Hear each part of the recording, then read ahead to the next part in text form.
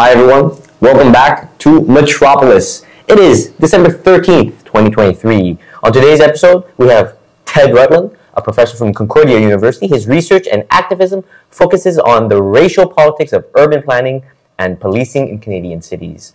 Stay tuned after our segment with Ted for Hello Goodbye Lines. We have Savannah and Ode, and they will be talking about the unmarked burials at McGill, as well as Indigenous-led community organizations and how they are in need of more funding. How are you doing, Ted? I'm doing all right. How are you? Excellent. I'm doing excellent today. Thank you for coming on. So today I have asked you to come on so graciously to talk about Montreal's budget. So just last month, the municipal government put out their 2024 budget, and the biggest chunk of it is going to public security. What do you know about public security, Ted? Well, it's a question of what anyone in the city knows about public security. Yeah, so they passed the budget on Monday. It included a $35 million budget increase for the police. And, you know, to anyone who thinks about it for 5 seconds, you realize that public safety has to do with many more things than just the police. I mean, what keeps you safe? You can name a bunch of things. The police are probably rarely involved in keeping you safe. And even when we're talking about, you know, serious crime, violence, the police, you know, are kind of the least bad solution, if they're a solution at all to these things. There's a whole bunch of things we should be doing to promote public safety, but we live in a city where public safety equals the police. And so if the city government wants to address fears of crime or violence, we just throw more money at the police. And I believe this is a trend. If we go to our first slide we have, this is an article you put out last year, I believe, in Cult Montreal. This is for our audio listeners. This is an article put out December 8th, 2022. The title is "The City of Montreal is Overfunding the Police, and the SPVM budget still goes. The SPVM still goes over budget." Excuse me, by Ted Rutland. Last week's city budget proposal includes a historic $63 million increase in spending on the SPVM, which has the highest number of officers per capita in Canada, and overspent last year's budget by $50 million. Let's go to the next slide immediately. So from this article, we have this bit of a summary of a report put out in 2019, commissioned by the city, that found that the Service de Police de la Ville de Montréal, the SPVM, are 4 to 5 times more likely to stop a racialized person than a white person. One more time. Next slide, please. We have another set of quotes from that article. If we look at the 10 largest urban police forces in Canada, the Service de Police de la Ville de Montréal, SPVM, distinguishes itself in several respects. It is the police force, for example, with the largest number of police officers per capita, as we said before. According to my research, your research, Ted, between 2017 and 2021, the SPVM overspent its budget by an average of $30 million each year. Have things changed since last year? No, we continue to throw money at the police, and the police continue to spend that money and then spend whatever they feel like spending. And so they went over budget by $42 million this year. So the average overspend is now up to $35 million a year. So that's just $35 million every year they spend because they feel like it. I think anyone can sort of imagine that there are some needs in the city that could be met with that $35 million, but the police just spend it. What's interesting is that for this year, so for 2023, they were given a $63 million increase to hire 142 more cops. They hired half that number. They spent all the extra money anyway, and then still went over by $42 million a year. So they just go over, they just spend whatever they want. They decide their own budget. And the city continually rewards them by giving them a bigger budget increase every year. The major response from City Council this year was to say, are you sure we're giving you enough money for 2024? Like, if you keep going over budget, maybe we should just give you more. Wow, so they're saying like, oh, we see you're going over budget, so clearly like this means you're not getting enough, rather than there being some kind of accountability. And it's the only large police force in Canada that does this. I looked at the largest 10 police forces in Canada. The closest comparable to Montreal is the Vancouver Police Department, which goes over budget by $2 million a year. $2 million? Yeah. Meanwhile, we were going over budget by... Yeah, like by 35. $35 million. That's... Yeah. And as you said, the largest number of police officers per capita in Canada, 33% more than the average for the 10 largest police forces. And so we just have a ton of police. We throw a ton of money at them, and then they also just allocate money to themselves to spend on whatever they feel like. Well, you know what it is that they're spending on? It's mostly staff. I mean, 90% of their spending is on staff, and so it's paying for policing. And I think the question, that Montrealers need to ask is, are there things that we see the police doing, or that we know the police doing, that we could just have someone else do, or that we could just not have them do it at all? For example, I mean, they spend a lot of money harassing unhoused people. Maybe we could just stop doing that. Maybe even we could cut the police budget, by the amount we want to see them stop harassing unhoused people, and provide that money to unhoused people in the form of like day shelters or long-term kind of social housing. A report that the Quebec Union of Municipalities put out this year. So in Montreal, basically the Montreal city government is the biggest member of that union, and so they very well know what this report says. They commissioned it. Shows that it costs $17,000 a year to police an unhoused person. If you think about what it would cost to just get the person a home, like that's over $1,000 a month that we're spending just to police one unhoused person. And so it's a waste of money. It's brutally violent, and sort of totally out of line with the kind of city that I think a lot of Montrealers want to see. I think to speak to that comment about this kind of city Montrealers want to see, I think in 2020 there was a report, a survey that asked Quebecers on what they believed should be done with like the financing of police, and something like 73% of Montrealers believe that the SPVM budget was too high and should be decreased to some extent. Do you think that sentiment is still around? So it's hard to tell, because the city, Projet Montréal came to power promising participatory budgeting.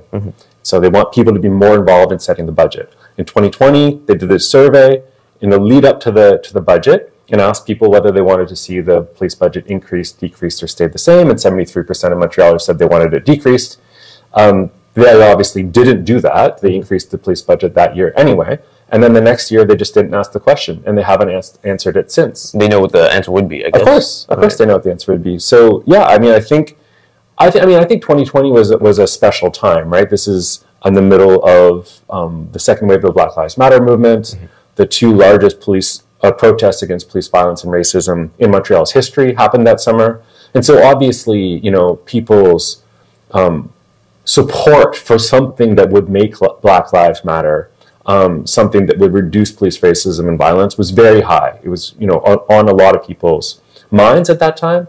I suspect that the percentage would be a little lower now, just because, people get distracted. Of course. And the police and the police brotherhood have done a very, very good job of waging an ideological and media counteroffensive to that movement. And so beginning in the summer 2020, they started hyping gun violence, saying that gun violence was out of control, that it was a real problem.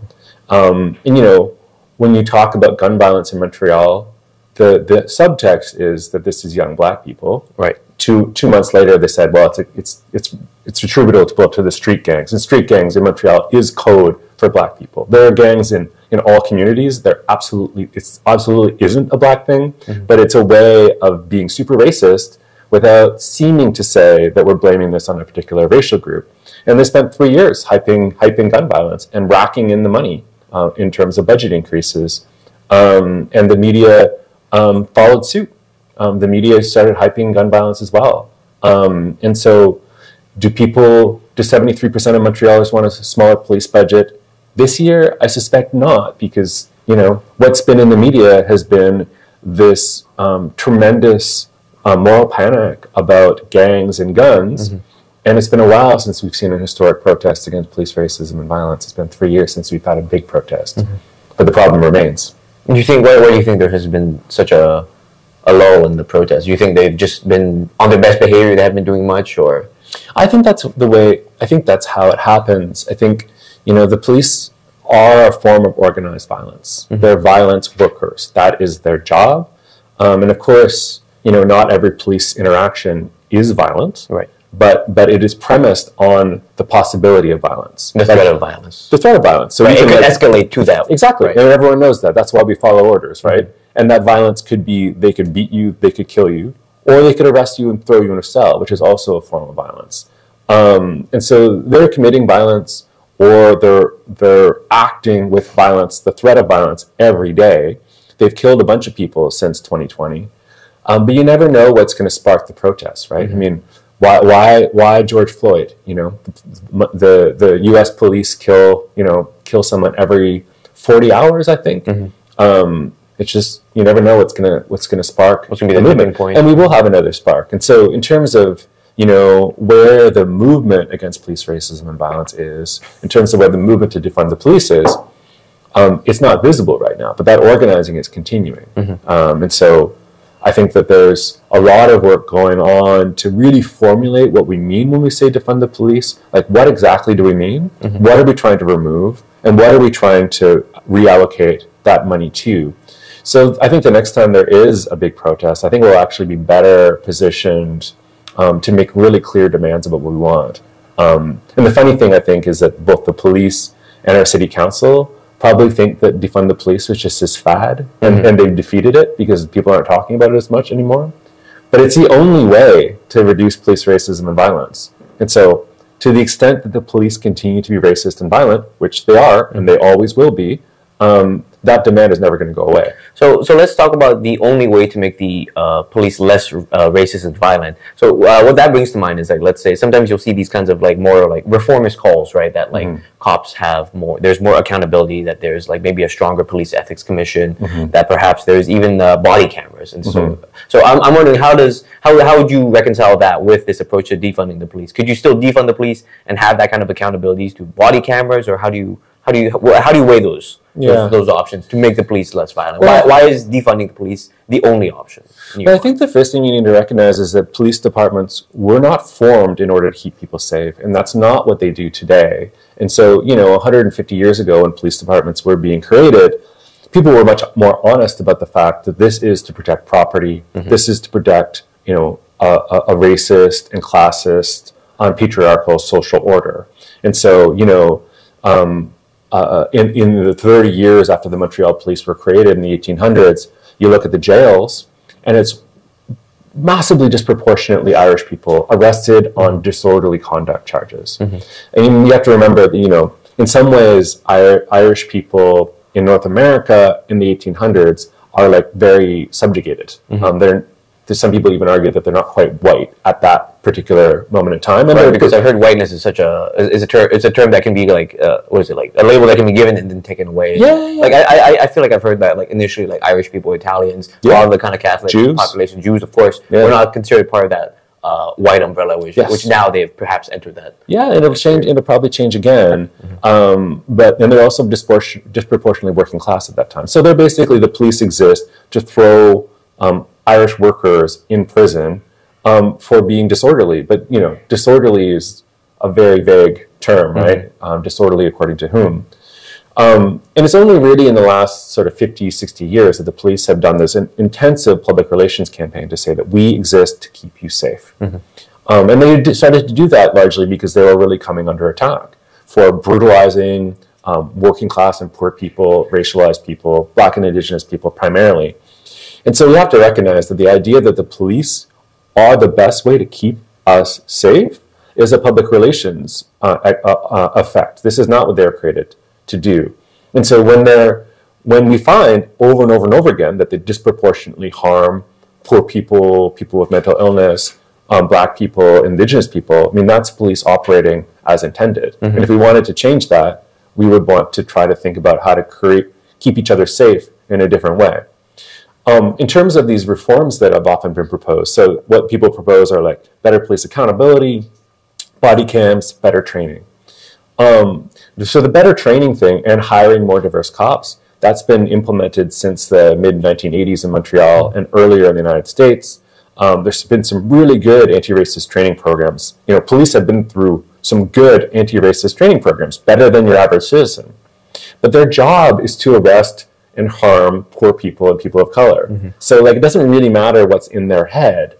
If you put me on the anti-street gang unit, what am I going to do? I mean, my job is to arrest young Black people.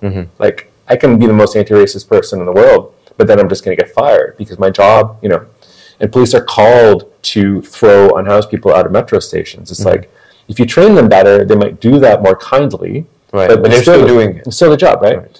Body cams, studies have shown that it doesn't have any impact on police racism or police violence. And in fact, the police use those recordings that occur through wearing a body cam in order to wage a public relations campaign against people who have filmed them. And so the police always complain that their legitimacy is being hurt by all these activists filming them and then editing the videos any way they want and putting them out on social media. So the Montreal Police Brotherhood is very clear that they want body cams so that they can put out the true account of what happened. But of course, they're going to edit the films the way that they would like. Of course. So this is about public relations. And then the other thing we can think about is, well, we have video recordings of the Montreal police killing 2 unarmed black people, 1 black person with a tiny kitchen knife. We have video footage of them killing these people, and the police those cops have faced no consequences. So the idea that if we suddenly had body cams, all of a sudden the police would be less violent, kind of doesn't work very well when we recognize that, we have video footage and nothing happens. And so in the history of the Montreal police, 1 police officer lost his job for killing someone, but then he was given his job back. Otherwise, they all carry on and have their wonderful careers. Was there something exceptional about that case that led to that kind of level of, punishment? Yeah, so a police officer named Alain Gosset killed an unarmed black teenager named Anthony Griffin in 1987. And protests against police racism and violence had been growing for a decade prior to that. And when that happened, that was almost like Montreal's George Floyd moment. Right. We didn't have 50,000 people in the streets. It's a smaller city, but we had thousands in the street. And when the cop was found not guilty of manslaughter in a criminal court, a second wave of that protest happened. Really radical kind of movement, including like older black people, black students at Concordia, as well as tons of white people and other people of color joining in solidarity. Really beautiful kind of movement, and made it clear that like if this wasn't handled, it was going to be really, really hard for the police to continue to operate. And so the police chief at the time said, "We got to fire this guy," and so they fired him. He never got convicted of manslaughter or murder, but he got fired. But then the Police Brotherhood had his back, contested the firing, and he got his job back. So that's and the Police Brotherhood was on that police chief for his whole career, made it very difficult for him, and eventually organized a kind of coup within the police department to have him tossed out. So if you're the courts have the task of convicting someone of criminal charges. They never do it.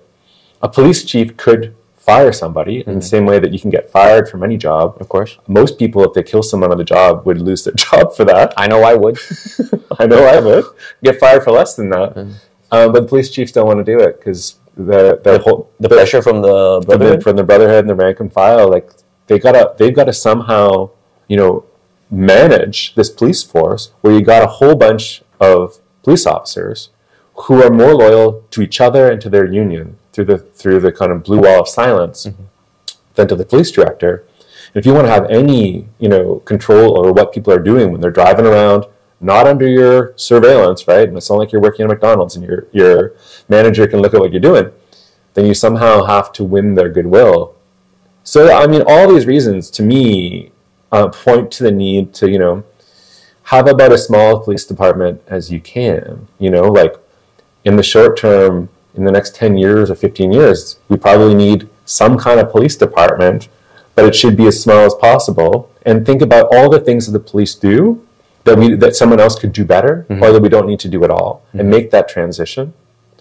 And then when we're down to a small police department, we can talk about how to reduce the need for police work. And so people would say, "Oh, we need the police to arrest murderers." Okay, but there's a lot of things we can do to reduce murders. So maybe we should do that too. And maybe we can shrink this down a lot. One of the things that you said that kind of sparked something in me was this idea of reducing certain tasks that the police have, right? Yeah. So like they have this whole bevy of things that they do, right? Like let's say like traffic, protest kind of management, responding to whatever kind of like 911 calls. 911 calls, of course. One thing that kind of I think is very relevant to this was that this thing I read about how cops used to be in charge of ambulances. Mm-hmm. I read that cops, I can't remember, it was in the States, that used to be in charge of ambulances, but like the rate of mortality in these police-run ambulances was so high that eventually like, this local city government found out that there's this group of black and racialized people who were running their own ambulances who had like a much better system, much better way of keeping people alive. And then eventually they took that job away from the cops and kind of created this thing of like the ambulance that was kind of under the auspices of like the hospital. It was clearly like immediately like mortality rates went down. Yeah, because maybe, I don't know, you put people in the ambulances who have some kind of medical training instead of law enforcement training. I mean, recently Montreal removed parking tickets from a police responsibility because they decided very intelligently that like parking isn't really a question of like law enforcement. It's a question of figuring out how we want to manage how people get around in the city and how we want to, you know, make sure people can park but not have, you know, tons of parking. So this is a question of like sustainable transportation.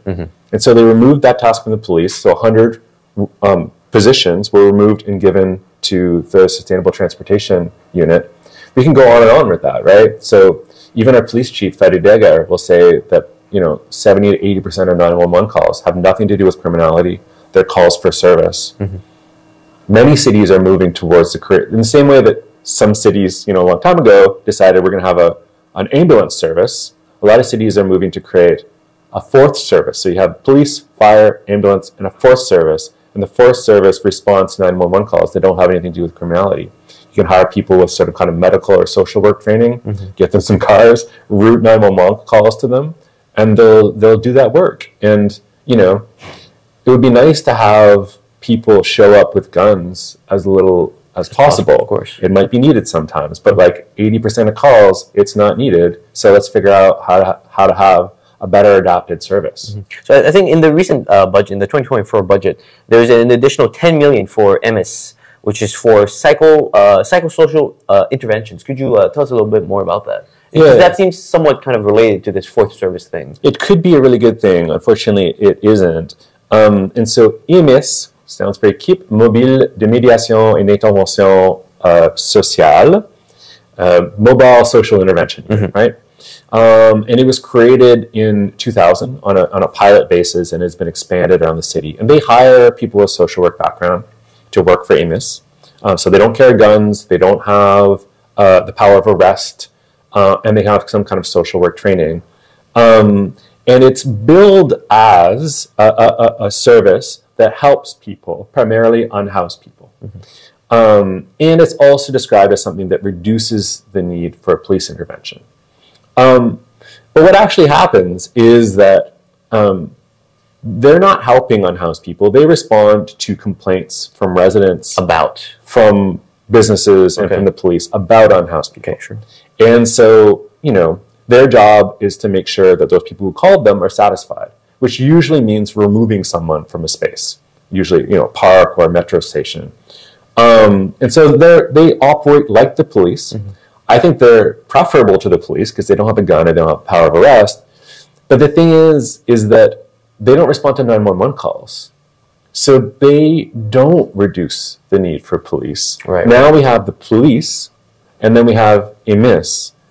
And you know, in other cities like Toronto, Denver, Edmonton, Eugene, Oregon, they would have something like EMIS, but it would respond to 911 calls. So you could reduce the need for police. But now we're just adding another layer. And so in the gay village this summer, the city announced that our approach to the problems of cohabitation in the village, which basically means the problems that people who are housed have with people who don't have homes, is going to have 3 layers. And so EMIS will go in and try to fix the problem, but meaning remove the person. If that doesn't work, we'll send in a police mixed squad, a squad with a cop and a social worker. If that doesn't work, we'll send in the conventional police. And so now we have 3 layers of policing. And, you know, none of it addresses the actual issue. The root cause. The issue is that we have people who have no place to go. That's it. So that's an issue for that person who doesn't have anywhere to go. And it becomes a very surface level issue for businesses and like residents who are disturbed by certain kinds of behavior, which to me is not a big problem, but you could address it by giving the person a home, right, or a place to go during the day. Would be cheaper than the 17,000 it takes for each unhoused person, like you were saying before. You know, that seems to tie into this the thing you were saying about the police being a force designed to either with like colonial intentions, but also this kind of property protecting one. Yeah, because that seems like that still kind of continues that. Yeah. And an unhoused person is an anomaly in a public space in a capitalist city where every inch of the city is owned either by an individual, a company, or it's public property, meaning it belongs to the colonial state. And so unhoused people, generally don't have a place to rent. They don't own anything, and they don't have money often to shop. And so, like in the gay village, it's really interesting because they're pedestrianized this street, which sounds very nice, but it's a shopping street. You're there to consume, and I like it, because I have money to go and get a drink. I think but the people who don't have money to spend are an anomaly. They become a problem to get rid of. No, it's interesting you bring that up because I was talking about this with Drew, who we had on a few episodes before, and it's all these pedestrianization attempts. It's like, well, I also agree. I'm like, I like it. These streets are nice now. It's a nice aesthetic thing to have these. But one of the chief arguments they use is that pedestrians and cyclists spend more, right? So you have this nice, like maybe like eco-green reasons, but underneath that, you still have this kind of desire to have people who are more efficient shoppers, more likely to spend their money, right? Aesthetically, it's very nice, but it seems a little weak as an ecological argument when the whole thing is premised on spending more money on things that we presumably don't need. No, absolutely. I want to take this back to this thing we're talking about, this idea of safety, right? You're talking about this PR attempt by the cops here, and I presume elsewhere in the 80s, right? To show that there are these paragons of public safety.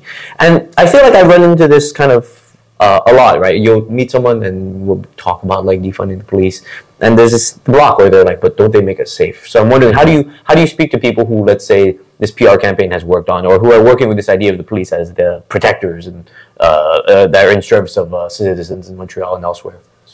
Yeah, I mean, I guess I mean a big misunderstanding is the nature of police work, because most of us get educated about what the police do through like Law and Order or like, I don't know, Brooklyn Nine-Nine, some kind of TV show, right? And it just seems like they're just constantly like, investigating, finding the bad guys, bringing them to quote unquote justice. If we look at what actually police spend their time doing, we realize that very little of it has to do with investigations or doing an arrest. It has to do with just patrolling, responding to calls that have nothing to do with criminality. So that's something. I think the other thing, and Sandy Hudson from Black Lives Matter Toronto said this, is like our perspectives of the police really depend on our social position. So our social class, our racial background primarily. And what you find is that like white middle class people think the police keep us safe, but actually very rarely have any interaction with the police.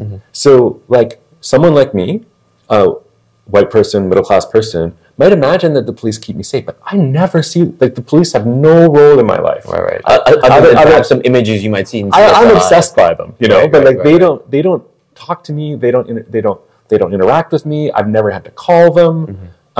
Whereas the people that the police target, have a much different understanding of police. And it's a complicated understanding, right? Because, in poorer racialized neighborhoods, the police are very, very harmful, and they're up in people's faces a lot. But there also is more violence in those neighborhoods too. So that's a complicated thing. You've got sort of more privileged people who think the police keep us safe, but actually have no interactions with them. So maybe you'd want to have a conversation with them that's a little different. And then you have people who are more marginalized, who have many interactions with the police, and they're negative, but also there are issues that need to be addressed. And so in that case, we need to think about, well, what do the police do to address those forms of harm and unsafety that exist? And they really do nothing. I mean, if you look at the policing of so-called street gangs in the last 30 years, at the very beginning, in the late 80s, they said, we got to act now, we have to nip this in the bud. If not, in 10 years, we're going to look like New York or LA or Chicago. And, it's like, who what are they thinking of? And Right. What's the image of it? Yeah, they think, a lot of gun violence.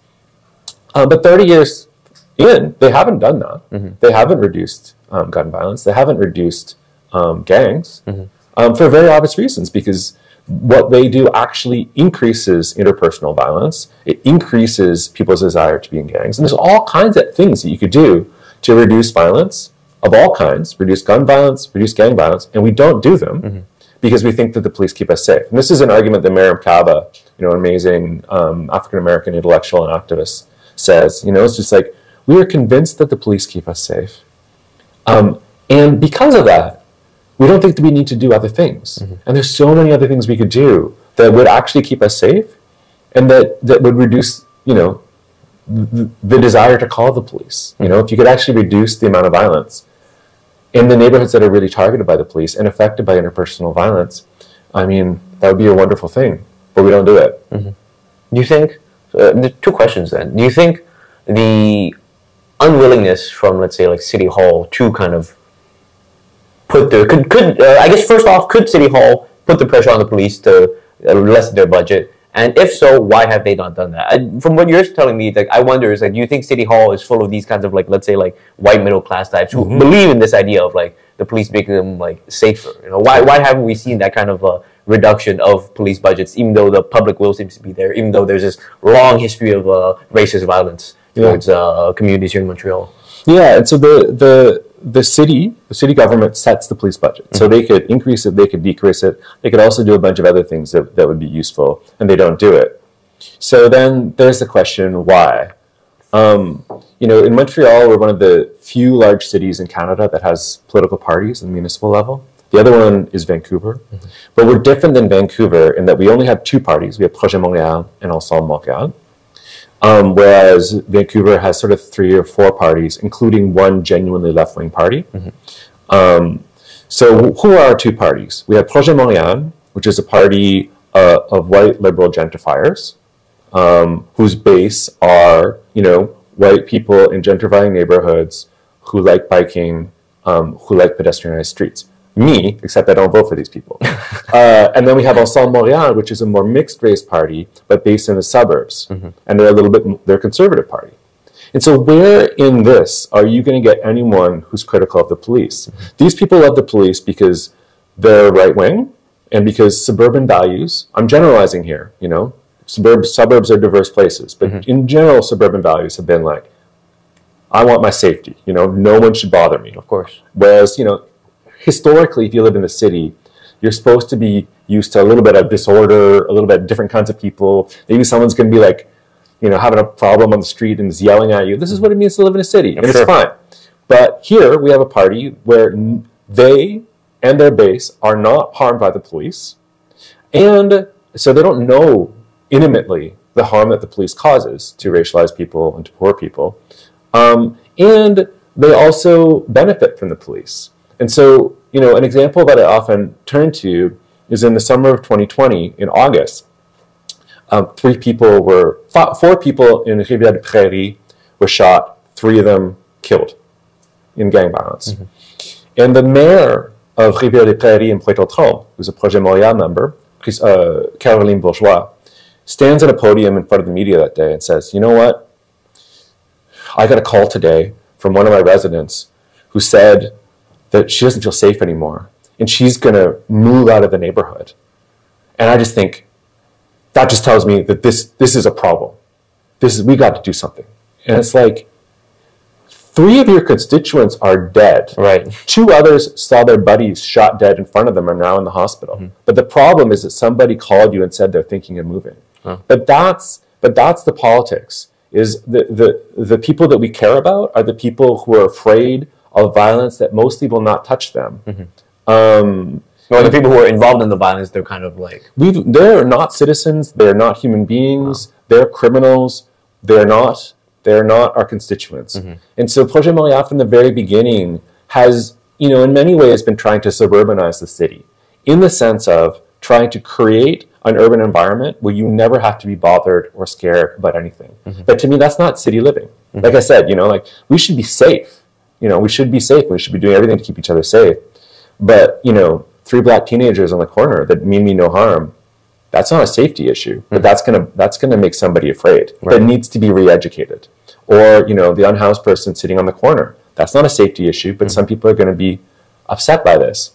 And Projet Montréal caters to those sentiments and those fears that are totally unfounded. And so across the board, we've got people who love the police. What would you want to see from the municipal party in Montreal? Well, I think, you know, I'd like to see a genuine left-wing party. I mean, Projet Montréal is viewed as progressive mostly by the right. And so a Journal de Montréal columnist will say, oh, you know, those progressives with...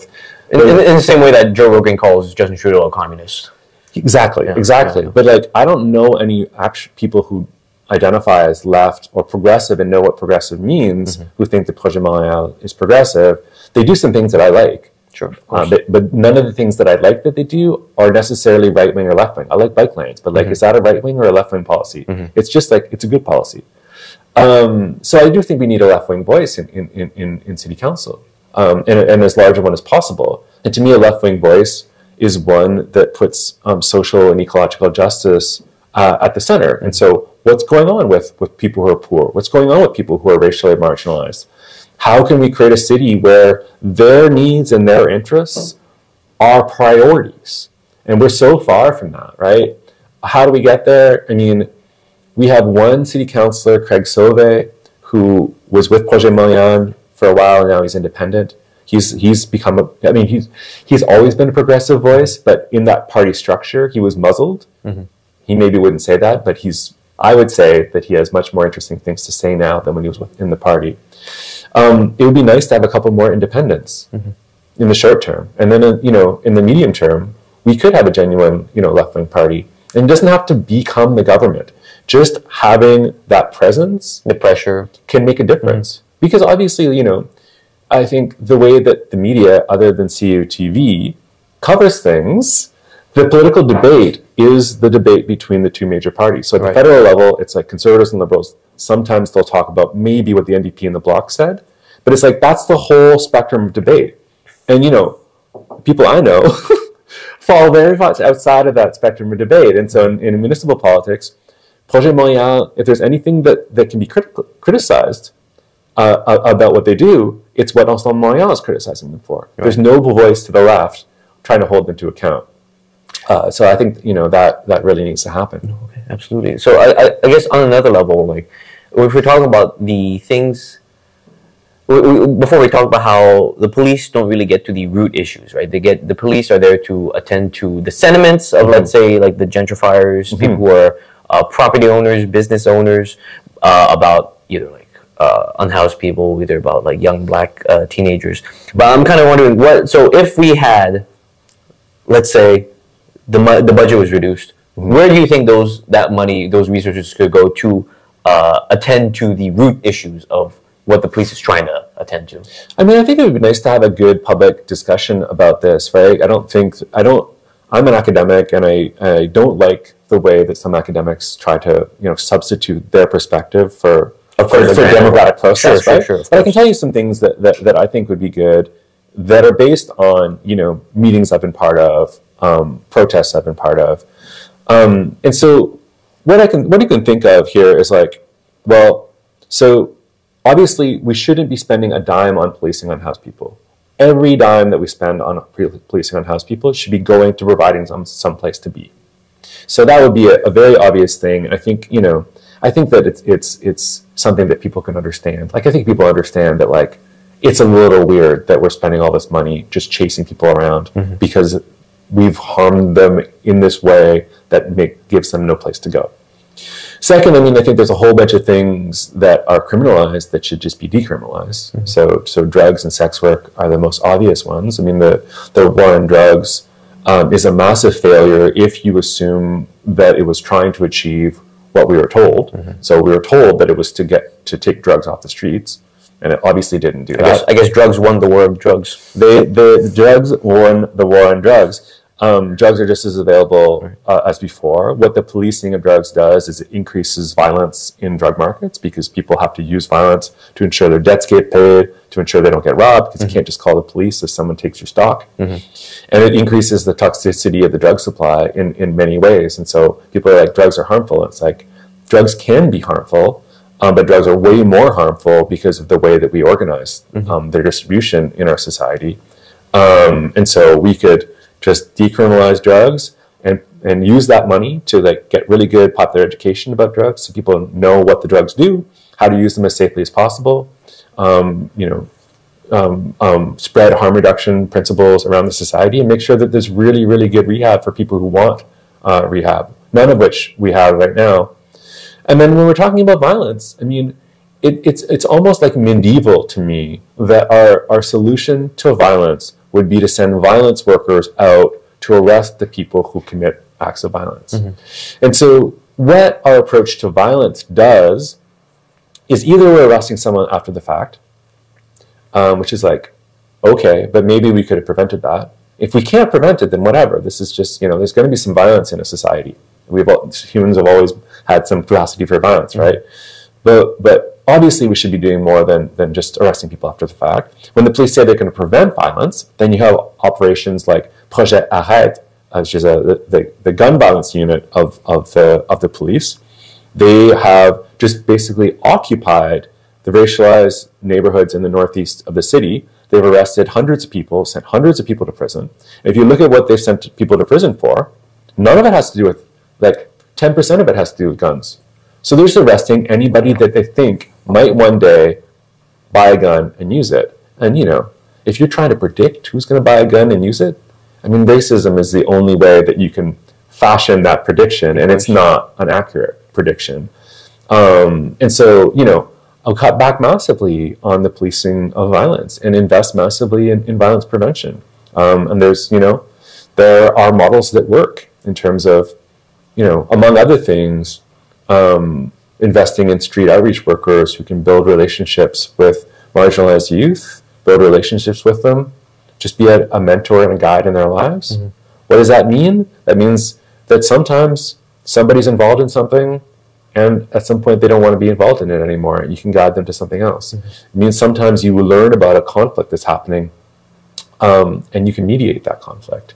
Like it's kind of amazing to me that our approach to like organized interpersonal violence, like gangs and criminal organized crime groups, is always about wiping them out, throwing them all in prison. Right. But like there have been gang truces, not in Montreal, but in LA, across the United States, and this stuff got reported in the Canadian media. But there's never a thought that maybe we could just do that. Right, mediate some kind of peace between the gangs. Right, because if you do that, you're accepting that they're human beings and that they have a right to organize themselves in groups.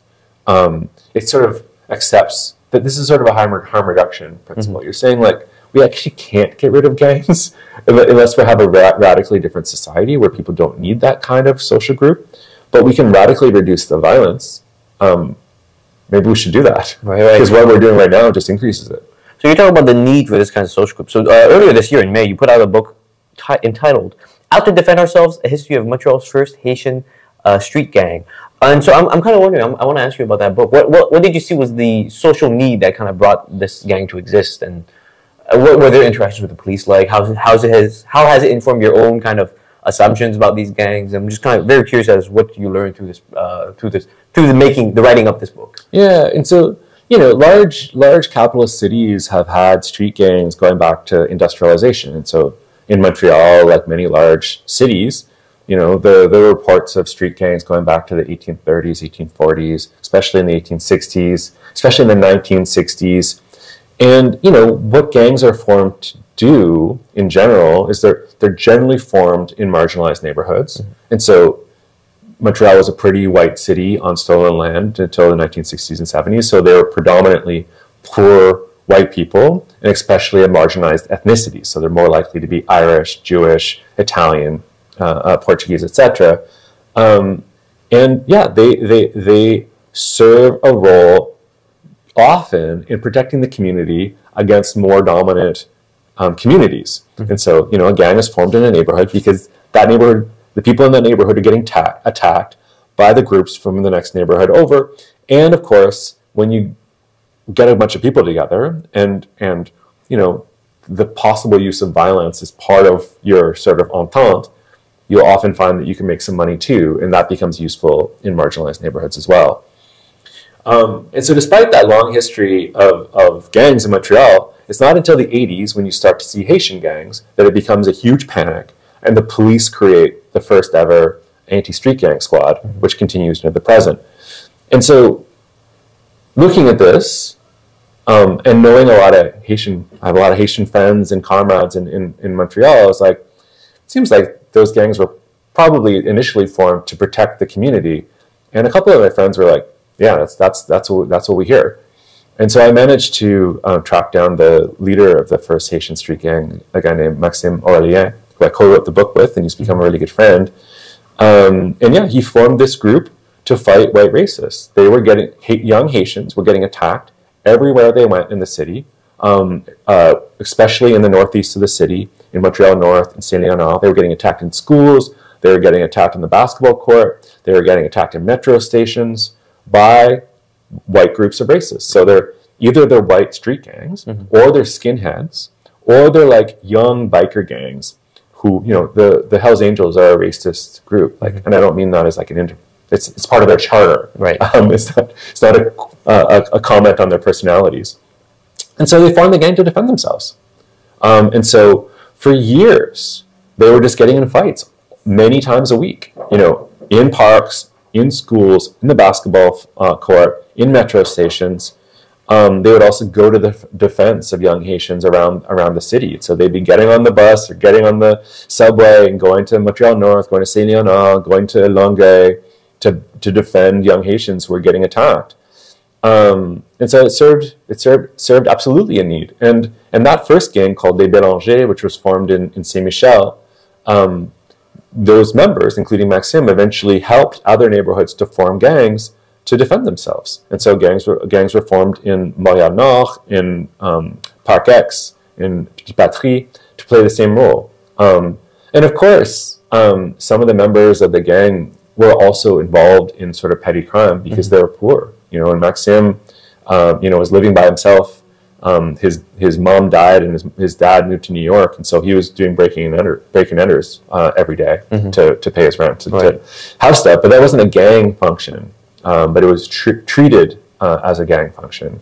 And yeah, like I said, the police responded like this was the first time the city had ever had gangs, and committed to a war on gangs, which again meant you have to wipe out the gang. Right. It's not arrest Maxime for a break and enter, which is like, that's what the police are supposed to do. Like, you can't really call that racist. You know, it's just like, you broke the law. Like, you can get arrested for that. But it's no, we're going to wipe out the gang.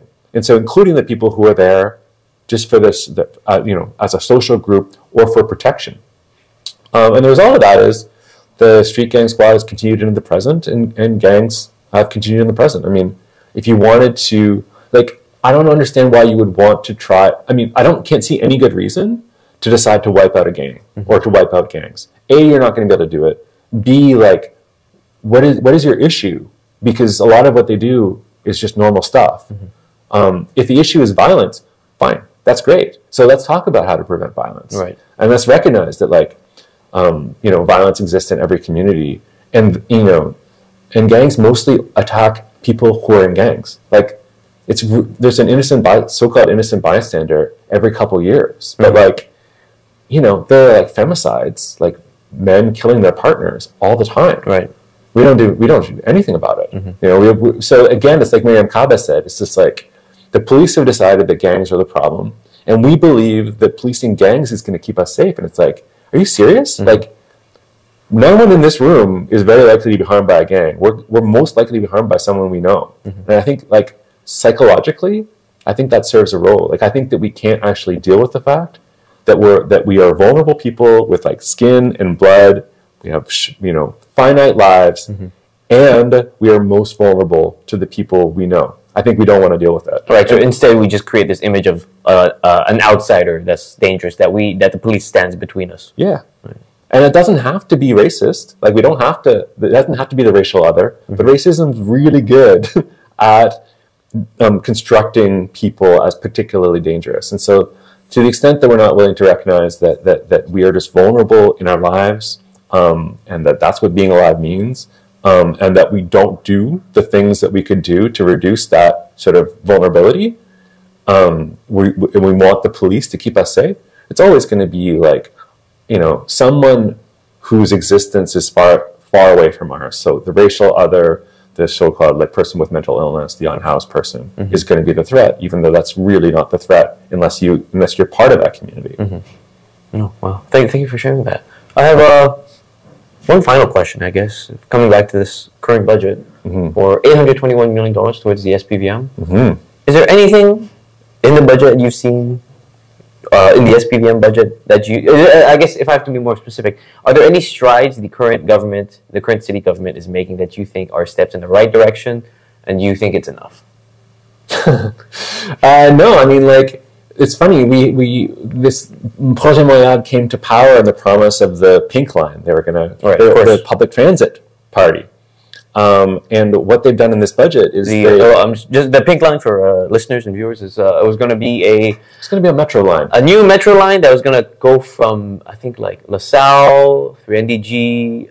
It was going to cut through downtown, so it was going to help take the pressure off the orange and green lines, and then notably it was going to cut through a very dense and kind of like underserved area, like. All the way up to Montréal Nord. Exactly, all the way up to Montréal Nord, cutting through Rosemont-la-Petite-Patrie, areas that have been very underserved by public transportation, metros, and specifically, I think notably, these areas were poorer. Yeah, right. Yeah. And so this party, who presumably people voted for because they campaigned on public transit, they were ready to fire 250 people in 2024. So, there's not anything positive that I can say about either city party when it comes to public safety. And I think it's really a shame that I think Montreal is a great city, and I feel like we don't have good people governing us. But there's a bright side, right? I mean, I think one of the things that is really positive is people have talked. We're going off script here, not that there was a script, but not loud. I think that people can see the connection between different kinds of violence. Like a lot of people have argued that one of the boosts to the Palestine solidarity movement that we're seeing in the streets now in the last 2 months, which has existed before but is growing, right, is the Black Lives Matter movement. It's like that was a moment and a movement that helped us to understand oppression and violence in a deeper way. And once we come to understand, like, those people are experiencing oppression, and some kind of form of power is using violence against them. I mean, you can transfer that, right? And so I think, I think the Defund the Police movement and Black Lives Matter movement, they're not as visible now, but that organizing is still happening. And I think anytime you see a movement like the Palestine Solidarity movement that is contesting oppression and violence, that is really important because of that issue itself. But it is also fertile ground for a broader kind of anti-oppressive and anti-violence politics. And so I don't, if you'd ask me this question at any point in history, I think I would say that I don't see a lot of hope in our government at that time. There have been moments of more hope than right now. My hope lies in the people. And I think that people are doing all right. I think that people are doing well. Even the kids. Nice. Kids are all right. The kids are especially all right. Thank you very much, Ted, for coming on. Thanks for having me. Now, of course, this is a very engaging discussion. Lots to cover. It'll be interesting to see, I guess, when that spark happens, right? When the cops are going to mess up once more, because they probably will, judging by the trajectory of things. We'll be right back with. Actually, hold on. Where can people follow you? You can follow me on Twitter at Ted Rutland. You can follow me. That's where I do sort of more stuff like this. You can follow me on Instagram if you like as well, at Ted Rutland again. That's more a mix of like memes and political outrage. Important. More of a digestible, funny form. There you go. It's important to do that kind of stuff. And also, you can get Ted's book on Fernwood Publishing, Out to Defend Ourselves: A History of Montreal's First Haitian Street Gang. Yes. Terrific. We'll be right back with Hello Goodbye Line. Stay tuned. Welcome back to Metropolis. We're back on our segment, Hello Goodbye Lines, with our journalists. Today we have Savannah Craig from Local 514. Thanks for having me. Thank you for coming on. Sorry to make that drawn out. All right. Savannah, what do you have for us today? What have you been seeing? What have you been reporting on? What's been on your radar in general? Yeah, I've been covering something for a few months now that I just released the story on last week. I've been looking at how unmarked burials have been labeled as a hoax. When I say unmarked burials, these are the unmarked graves and burial sites associated with residential schools in Canada. So essentially, where this started is in 2021, 215 possible unmarked burial sites were discovered in Kamloops to Shuapmink. This is in British Columbia, and this sparked searches to be conducted across the country. But there's been lots of mistrust within these searches, and some are labeling it as a hoax, even in the media as well. And this has caused some people to show up to these, potential grave sites with shovels, demanding a dig. Terrible. Yeah, it is terrible. I interviewed the independent special interlocutor for missing children and unmarked graves and burial sites associated with Indian residential schools. Her name is Kimberly Murray. That's a long name. Not Kimberly Murray, but her title as well. I had to take a few breaks to check on it, but yeah, I first met her at there was a national conference in Montreal that I attended, as well as my colleague Aude. We attended in September. That is an annual national conference that happens in different cities across Canada. This year it was in Montreal. So we had met first there for an interview, but a few weeks ago I conducted another interview, and we can take a look at a little clip of what she has to say. For people who We'll just go to the next slide. have the idea that, why can't we just start a dig, that there's coming up to these sites, There you go. what would you This is Savannah Craig interviewing Kimberly Murray, the special interlocutor. Well, first I would say, would you like me to go dig up your ancestors where they're buried? I'm not going to say Because the full title. go dig them up. You already did that for me. Most communities don't want to actually exhume the children's bodies. They want to protect the grounds and make sure there's no development on top of those cemeteries. And they want to do ceremonies so that they can call the spirits of those children back to their communities.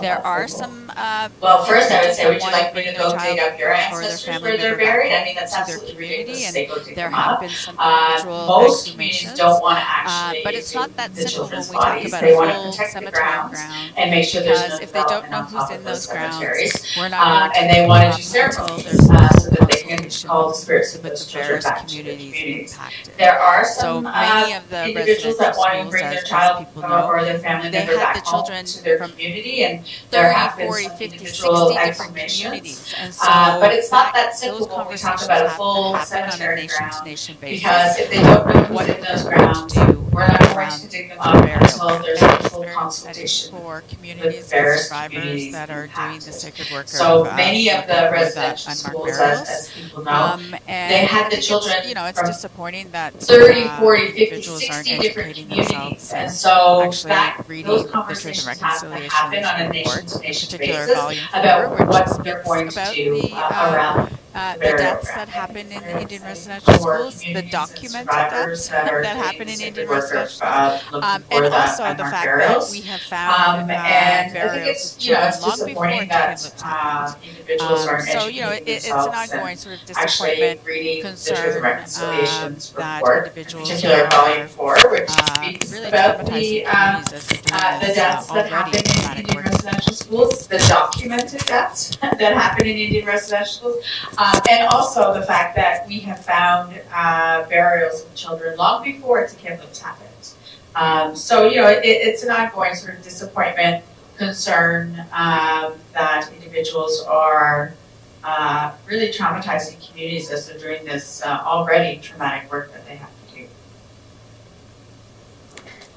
So I had asked her what she thought of people showing up to sites with shovels, essentially demanding a dig. Her response was very pointed and kind of, I would say, pissed off. Maybe that's not quite journalistic language, but yeah, no, I think she made a clear kind of case that's sort of disrespectful, right? It's disrespectful towards these communities who do not want these, who do not want these burial sites exhumed, and also it's kind of very, very forceful, right? She was like, I think she was saying like, how'd you like if I came to your ancestors' graveyards and dug them up, right? So it's clear that these people who believe it's a hoax, who want to dig it up, that's I think it's clear that she thinks that's an incredibly disrespectful act.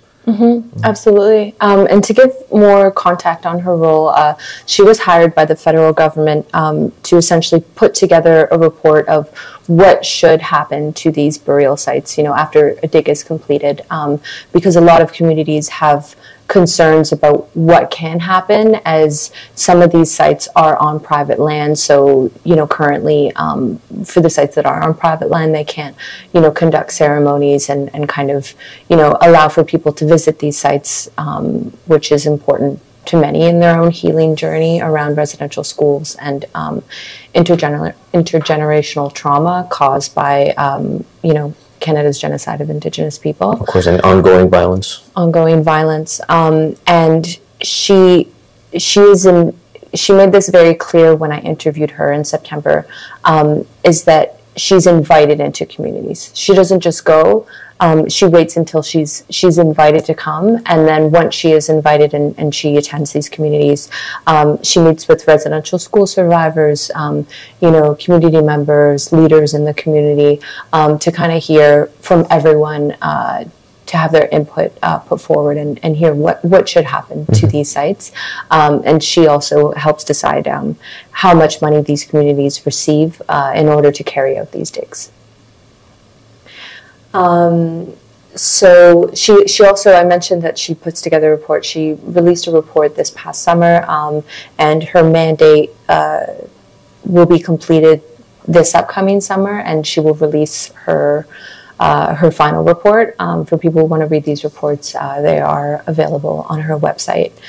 I guess I kind of want to talk about the process of uncovering these unmarked burial sites, because I think when I first decided I wanted to cover this story, I was trying to understand, why are some people running with this hoax narrative? And I found it to be that a few things that came up is that language is really important.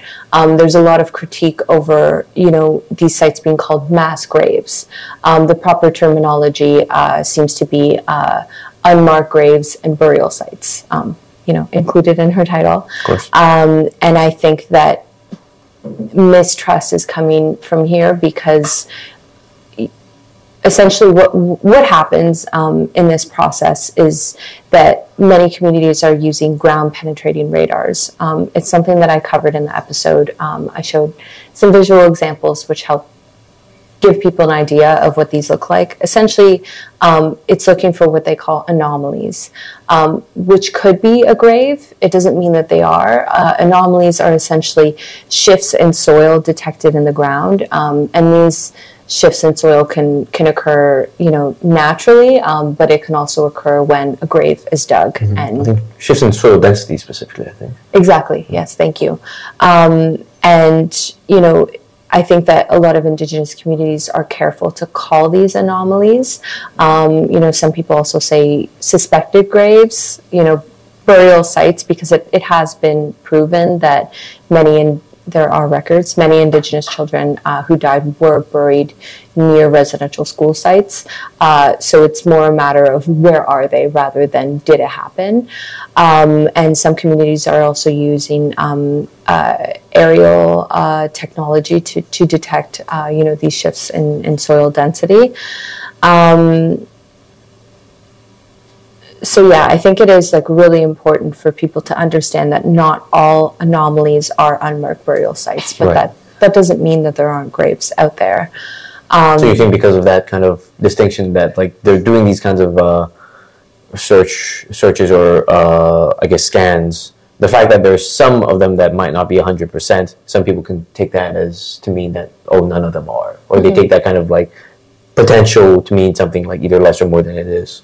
Absolutely, absolutely. Because there have been some communities that have conducted, like searches in terms of they've reached the stage where they're digging into the ground. Some communities have not, found graves. And I think that's kind of fueled the hoax narrative. But, there are records. Even a few months ago, a community in Saskatchewan, a jawbone was unearthed that they detected to be belonging to a boy who was from over 100 years ago. I believe he was around 5 years old. So this just happened to be unearthed by a gopher. So it's just kind of this process it takes time. But I think that we need to be really cautious of the language we're using around these, that, not all anomalies are unmarked burials, but it doesn't mean it doesn't exist. We have records. Part of the process. Absolutely. Absolutely. Thank you. Yeah. Here in Montreal, we do have potential unmarked burial sites. And I think that this case is interesting because it's not affiliated with a former residential school. It's actually on the grounds of the old Royal Victoria Hospital, which is near the Allen Memorial Institute, where the former CIA-led MK Ultra testing was conducted. So in Montreal, there's a group of Mohawk women known as the Gaunistansara, also known as the Mohawk Mothers, and they're fighting for an Indigenous-led search at these grounds. They took McGill to court in order to halt construction. Currently, McGill is constructing on this site. And they want to halt this construction in order to allow for an Indigenous-led search of the grounds. The Mohawk Mothers are alleging that Indigenous children were experimented on and buried near the hospital, during these experiments. Last month, the judge to the case agreed that both McGill and Quebec's public infrastructure company, the SQI, breached their contract because they fired the appointed expert panel of archaeologists to lead an investigation into the possible unmarked burials. Essentially, the expert panel was a part of a deal that was struck in April between the developers and the Mohawk Mothers, and McGill and the SQI had not upheld this part of the contract. It seems like they want to just kind of blaze through with it, you think? Yeah, because they have, I attended a court hearing in October, and essentially, McGill is trying to show that we are conducting a search, but they're conducting their own search. On their terms, with the things they want. Exactly. Right. And there was a representative of the Mohawk Mothers that was speaking in court, and she was saying, we're not allowed to see some of these documents. Like, we want to be a part of this process. We want to, be able to see, what's being uncovered. They also said that they had gone to the site and were kind of asking questions, asking for evidence. And they said that they were being mistreated, alleging racism as well. So it kind of seems that, from what they're saying, they're really being pushed out of this process when, this is the reason why they've taken McGill and the SQI to court. No, of course. Yeah, no. It's fascinating, yeah. Because it's like there's known cases of like the kind of victims of those CIA experiments there, but I think up to now I haven't heard about any of them being specifically Indigenous or Indigenous children, but I think there's something about the allegation that does sort of track, right? And when we think about like the kind of place Indigenous people, not just in Canada, but around the world, have held in like our medical systems, as like how they're kind of seen as like either by the system in some regards as like disposable or potential kind of like potentials to like experiment on and do kind of different unsightly things to. So it wouldn't strike me as off the mark if this was true, but it's still kind of ongoing, right? And I think it's an important part of reconciliation where, you know, many institutions such as McGill Concordia, you know, they vocalize support for reconciliation. They do, you know, land acknowledgements that we're on unceded Mohawk land. But it's important moments like these where, you know, Indigenous people are being shut out by trying to, you know, heal from past trauma and, you know, look into what happened to members of the Mohawk community. Whether, you know, there are unmarked burials or not, I don't think that McGill pushing them out of this search process is very helpful for reconciliation and building ties between communities. No, yeah, I wonder. I wonder. So essentially, recently the update is that the court ordered McGill and the SQI to rehire the panel. I've been in touch with one of the Mohawk Mothers. Gonatenta is her name, and she said that the Mohawk Mothers have returned back to court, as she says that, you know, following the court order, McGill and the SQI have continued with construction without oversight from the expert panel that they were, you know, essentially told to rehire by the court. And the Mohawk Mothers are also calling for McGill to release the records of Indigenous children that were experimented on at the Old Royal Victoria Hospital in order to help support the search. McGill did not respond to a request for comment. The SQI did respond to me, and they said that they cannot comment further on the situation. So that's pretty much the local update. But I think that it is an interesting case because it's not affiliated with a residential school site. And even Kimberly Murray, when I interviewed her, she said she made it clear that, you know, not all unmarked burial sites are near residential schools. She also said that, you know, some sites near residential schools were overflowing essentially, so they had to relocate bodies elsewhere just because there wasn't enough room. Oh yeah. That's interesting because I guess yeah, we have all this. I guess not even recent anymore, but this kind of building news, right, about kind of unmarked burials, and that's attached to this idea of residential schools, right? And you have this idea of like the children that have been kind of like pretty inhumanely, cruelly kind of like set aside and like left in the ground without any kind of like consideration, right, of who they were, And it's interesting this thing about this one case at McGill, right, about how they kind of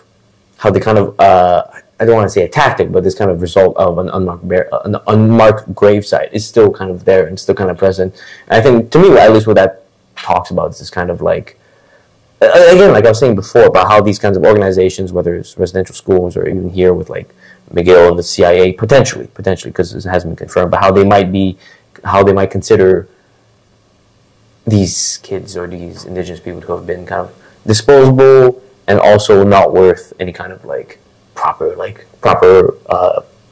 I forgot the word, there's a burial, you know, they weren't given the proper burials, and there's not any kind of notice they're given, and they're just kind of seen as like, all right, whatever, like, let's bury them. But again, I say that, but we haven't, it seems like these searches still going on, so it should be interesting seeing what comes of that. I think kind of a word that kept coming up while I was covering this story is truth. You know, when I was in court, yeah, right on the screen. When I was in court, you know, it came up a lot. Essentially, you know, the Mohawk Mothers saying, you know, we're searching for the truth. The truth will come out. And when I was we were going to go film near the construction sites for this story. I was walking along Pine Avenue, and I came up to this man who was weaving in the fence. Behind this fence is the construction site, and right on this fence, he was weaving in truth. And at that point, I have been trying to reach the Mohawk Mothers to have an interview. It was leading up to one of their court hearings, so obviously they were very busy. And I just happened to stop and say, "Are you a part of the Mohawk Mothers?" And he said, "Yes, I am." And we chatted a little bit, and he ended up telling me that every day a representative comes to this site to weave truth into this fence, and he said every day it's taken down. Oh, so they weave. So just for our audio listeners, we're looking at a picture of right in front of the Royal Victoria. We have this kind of construction fence put up between the streets, the sidewalk, and between the sidewalk and the building. Into the fence, we have the word truth woven in with orange textiles, it seems. And so, yeah, you're telling me that someone from Mohawk Mothers goes to weave in this word into the fence, and every time it's taken down? Yeah, that's what they told me. That's interesting. Yeah. So I thought that was kind of interesting and really seemed to be a word that kept coming up, you know, in the few months that I was covering this story. I don't know why they're taking it down. It seems, I mean... Bad press? Bad press, maybe. Maybe, yeah. Seems like they're unwilling to comment on it. Yeah.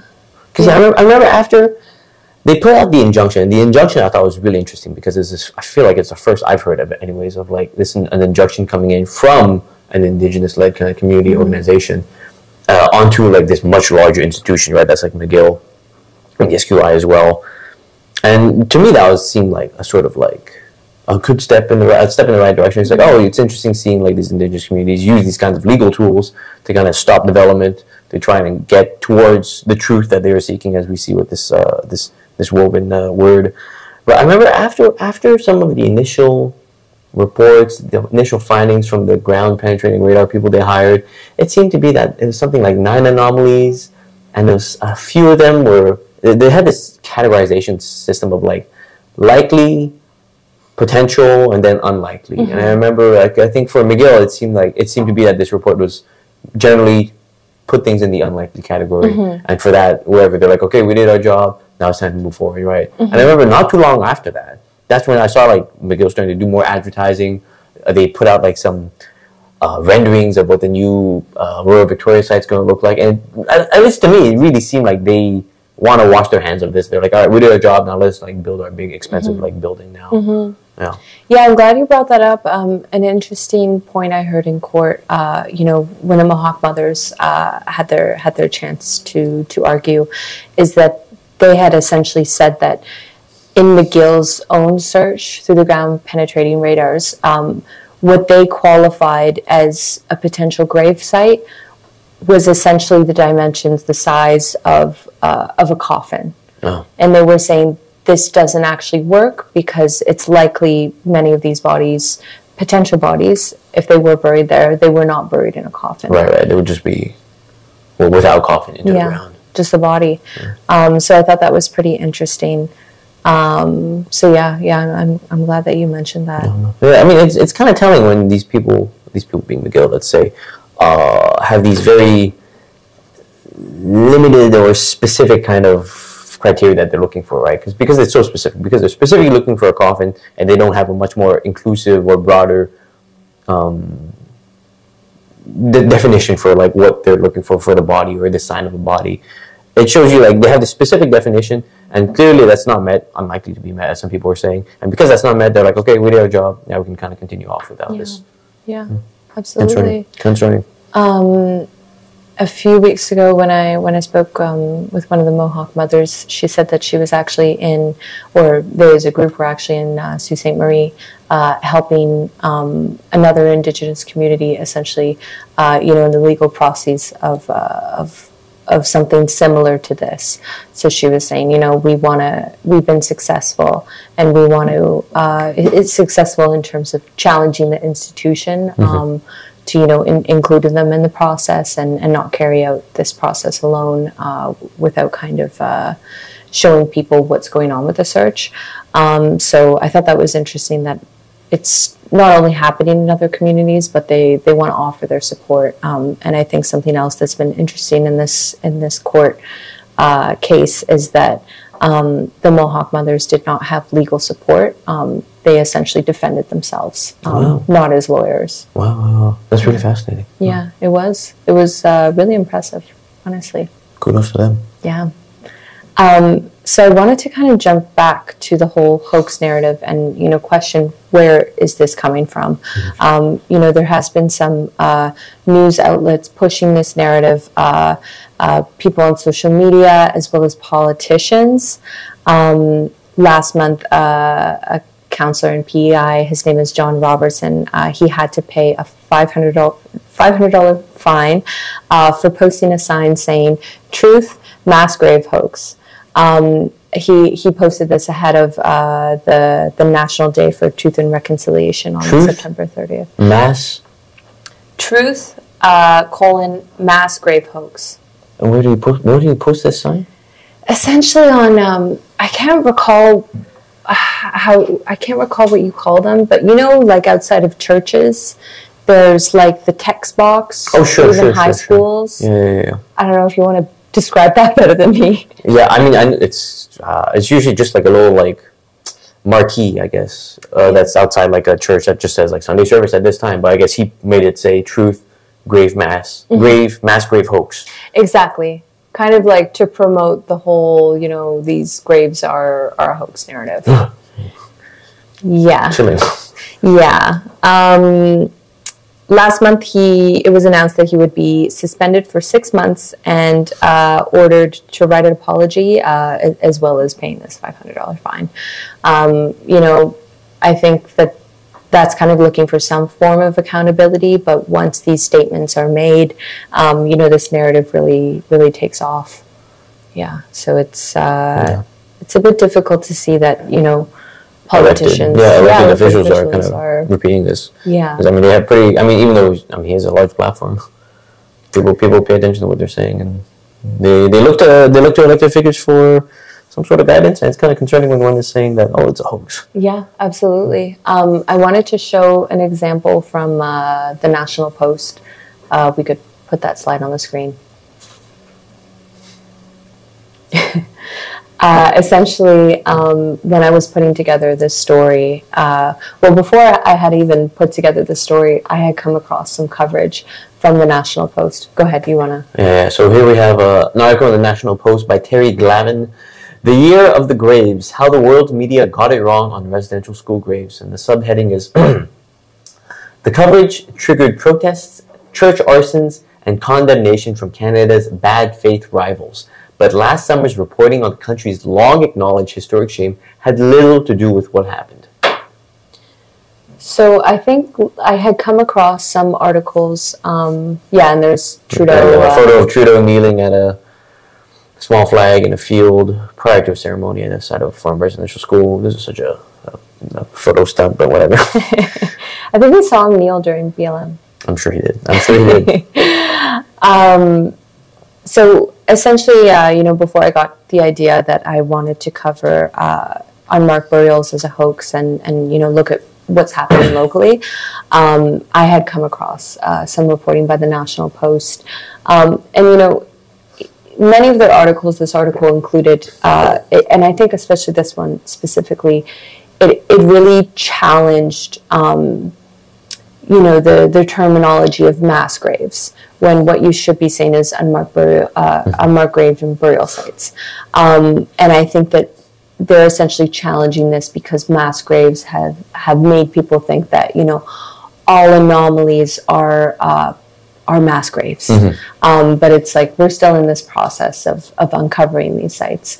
So I think it got me thinking, because I had heard someone speaking about, they saw this headline and they were going, oh, all these grave sites, they're a hoax, they're not real. This is such a big lie that's being, I guess, blown up, because we are seeing a part of the marches, such as the National Day for Truth and Reconciliation, the numbers of potential graves. And I think, in cases, especially with the National Post, they have a tendency for sensational headlines. Mm-hmm. So I thought that, unfortunately people do read headlines without really breaking into the article. And this was an interesting case, I think, especially the subhead.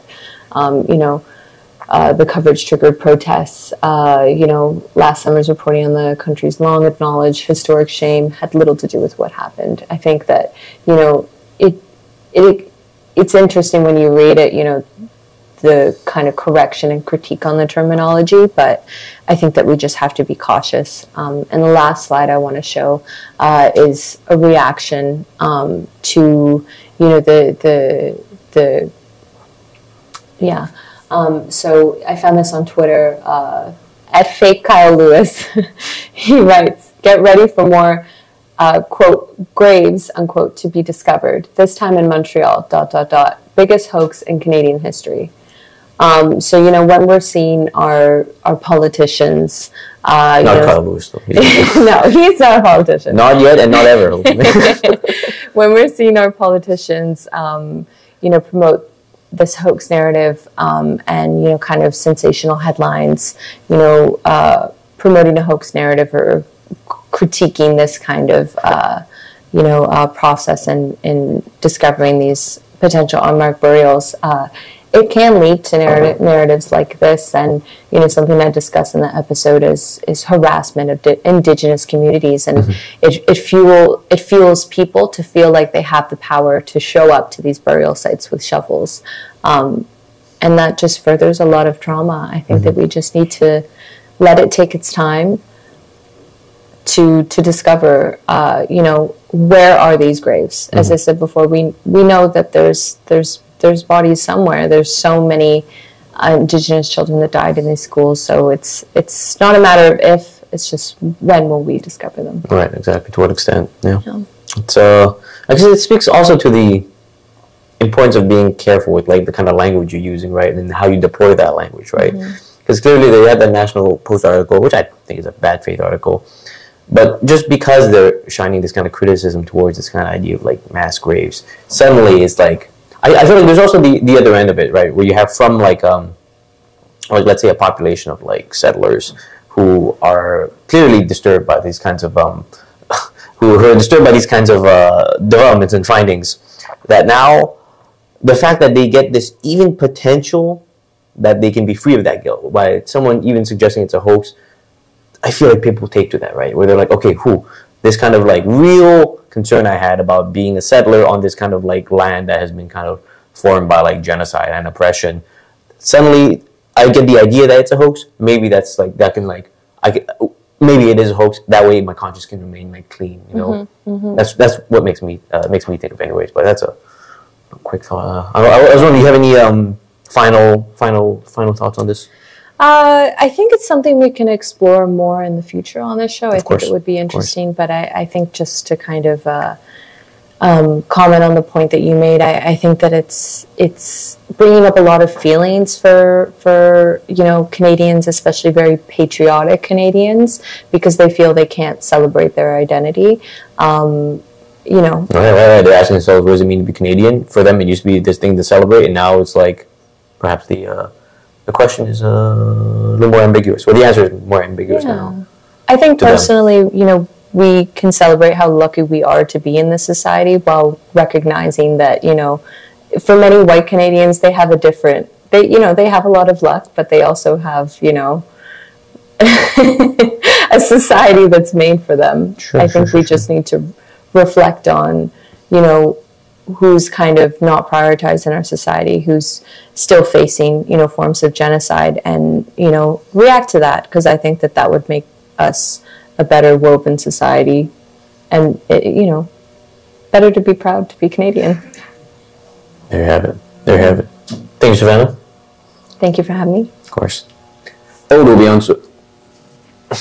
We have an issue because they need the studio for 3:45. Okay, let me talk about it.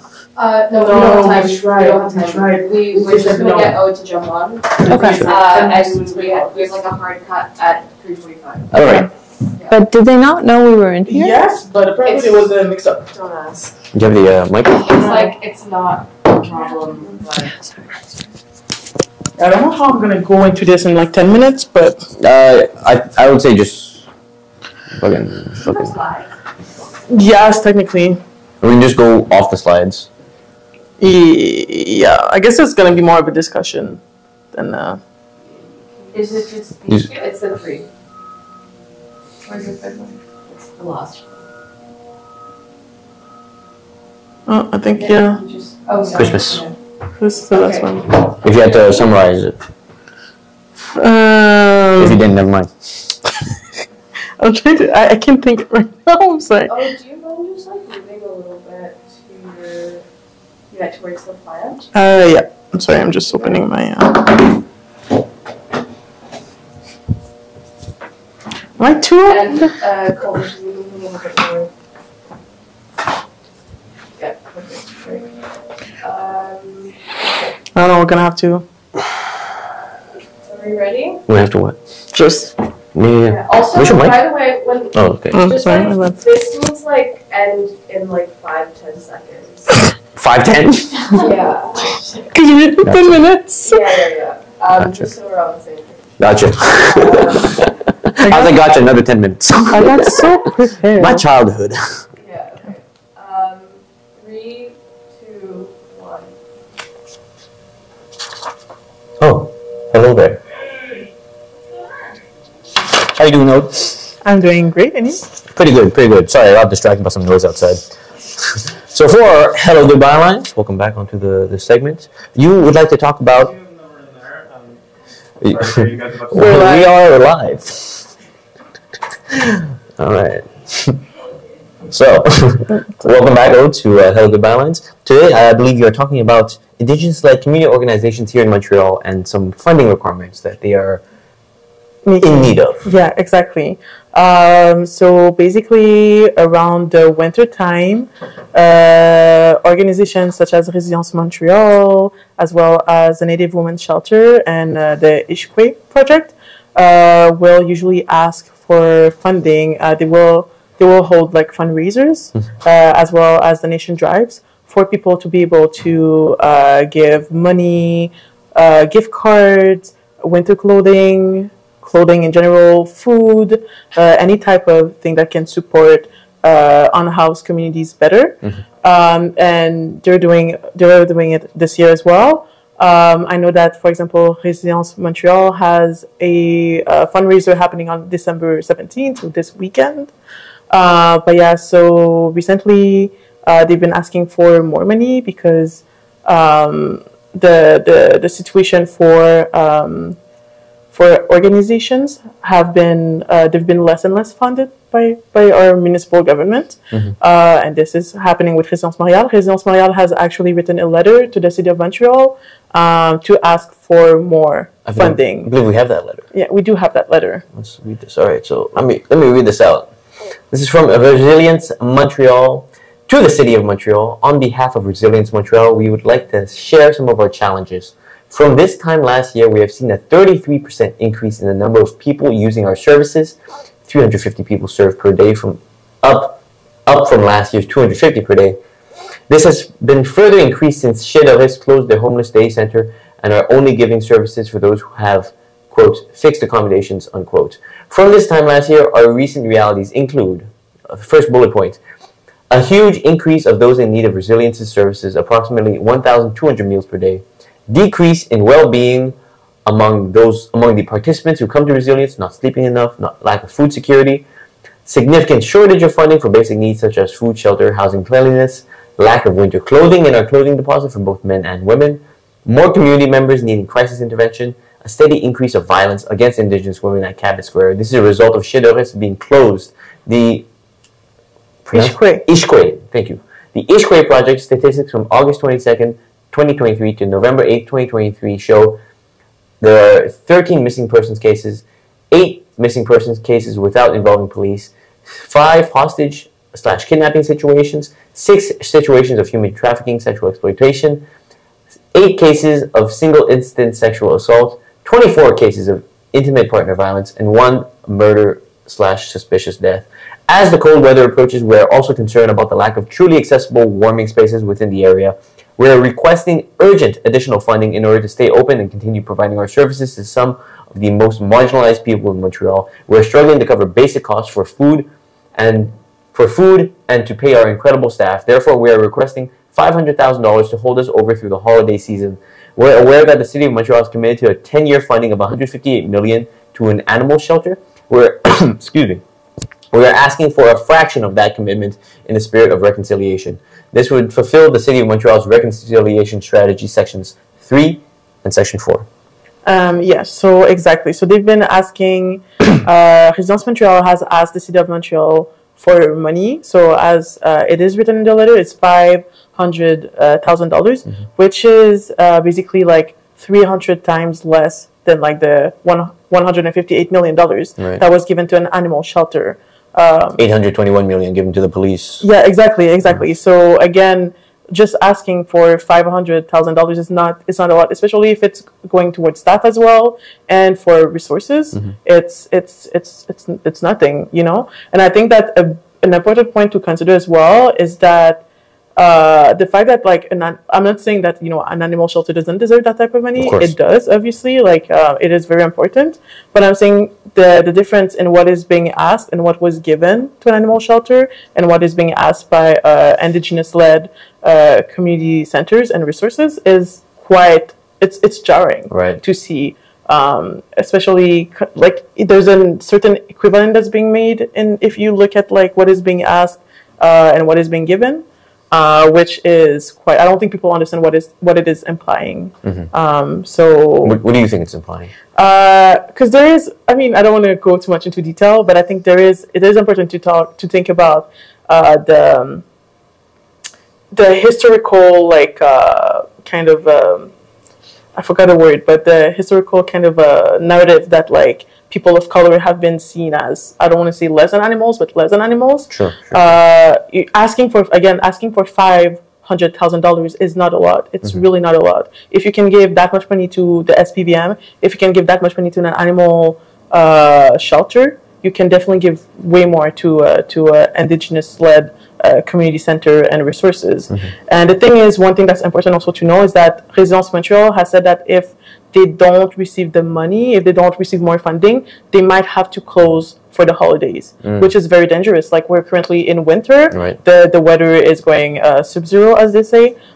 So more and more people are at risk of it without shelters and, like, resources being offered. More and more people are at risk of, like, you know, dying during this winter. You know, they can't find shelter. We've seen this before with Elisa P. Putuguk. We've seen it with Rafael Napa Andre as well, who both have died due to like the conditions of the harsh winter in 2021.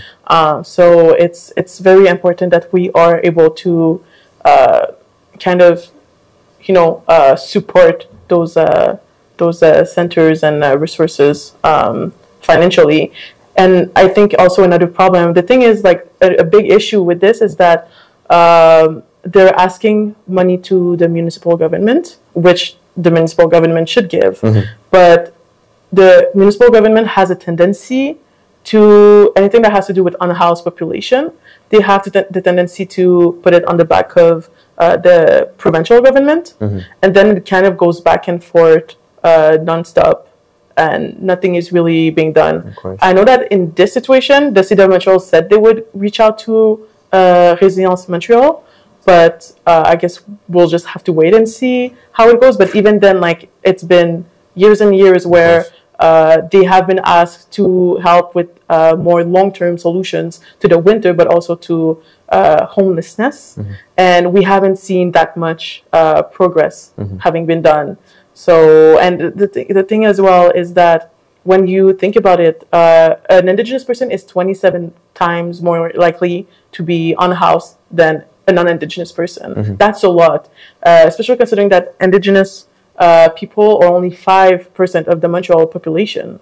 That's, to be 27 times more likely to be unhoused, despite being such a low number of the population on the island, it's quite a big, incredibly so. I think it's good to hear that the City of Montreal, they said they're going to reach out to Resilience after this letter. I think that's good, but it's also like, you don't want things to get to this level, right? You don't want things to get to this level where, like, you have an organization like Resilience that feels like it has to kind of write this open letter as like a kind of pressure method. You would want this to be just naturally part of the municipal government's thinking of, like, all right, winter's coming up, what can we do along with the help of the provincial government, rather than being like, no, you guys do this, we're not going to touch this, right? You want them to be working in partnership to almost what is it, like, proactively kind of think about these kinds of things. Because it's not like winter's like a surprise. We know it's going to come every year.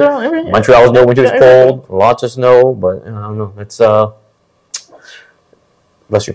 Terrible that they had to write this, but it's exactly. I agree with everything you're saying. You know, it feels almost like, because this has been aired, you know, it's been said, like, you know, once again, for another year, the City of Montreal is not giving us the money that we need. They're like, oh, before it gets worse. Like, let us course. jump ahead and like say we're going to reach out, but also like reaching out doesn't really mean anything. Of Like, I course. can say I'm going to reach out, but am I actually doing the actions to like, kind of ameliorate a relationship? And again, as they said, like in the spirit of like Montreal saying that they're so, inclined on like reconciliation. If you can't even do that, do the one of the most, like, obviously I don't work in the government, but if you can even like start with this, like how are you gonna start really go for that reconciliation? No, of course, yeah. So as you said, they should work proactively with Indigenous communities and leaders and organizations to be able to reach a better, like a more stable position. Yeah, I think there's something about this letter I think is kind of interesting. It stuck out to me. Was this last part? We're asking for a fraction of that commitment in the spirit of reconciliation. This would fulfill the City of Montreal's reconciliation strategy. It's like, I mean, first of all, they should be doing it because it's like human beings, right? Yeah, exactly. Because they're human beings who are going to be out in the It cold. shouldn't be just a strategy that makes you do it. You But should do it. And because I think it's telling. It's telling that the resilience feels like, not of resilience, but like they feel that what can get Montreal, the City of Montreal's attention, is that like, hey, by the way, like people are like dying, people are really in trouble out here, and also this would like check some boxes for you. Yeah, guys, exactly. And to me, that's like, it's so terrible that they had to like go to that length, right? Being like, hey, by the way, like people are dying, but also we know you guys want to do reconciliation, and this would count. Like you said, you would try. So here's your way you can try. Here's the way you can actually do it. Yeah. So yeah, it's very it's very disconcerting to see. So Absolutely, absolutely. Yeah. Yeah. I had more to say, but I think. All right. Well, we'll keep it for another episode then. Exactly. All right. Thank you very much, Ode, for coming on to Hello Goodbye Lines. Pleasure. This will be our second last episode. Is the holiday seasons, as we're saying. Next week will be our last episode. Tune in then for a great discussion, as always, of course. And until then, take care of each other, and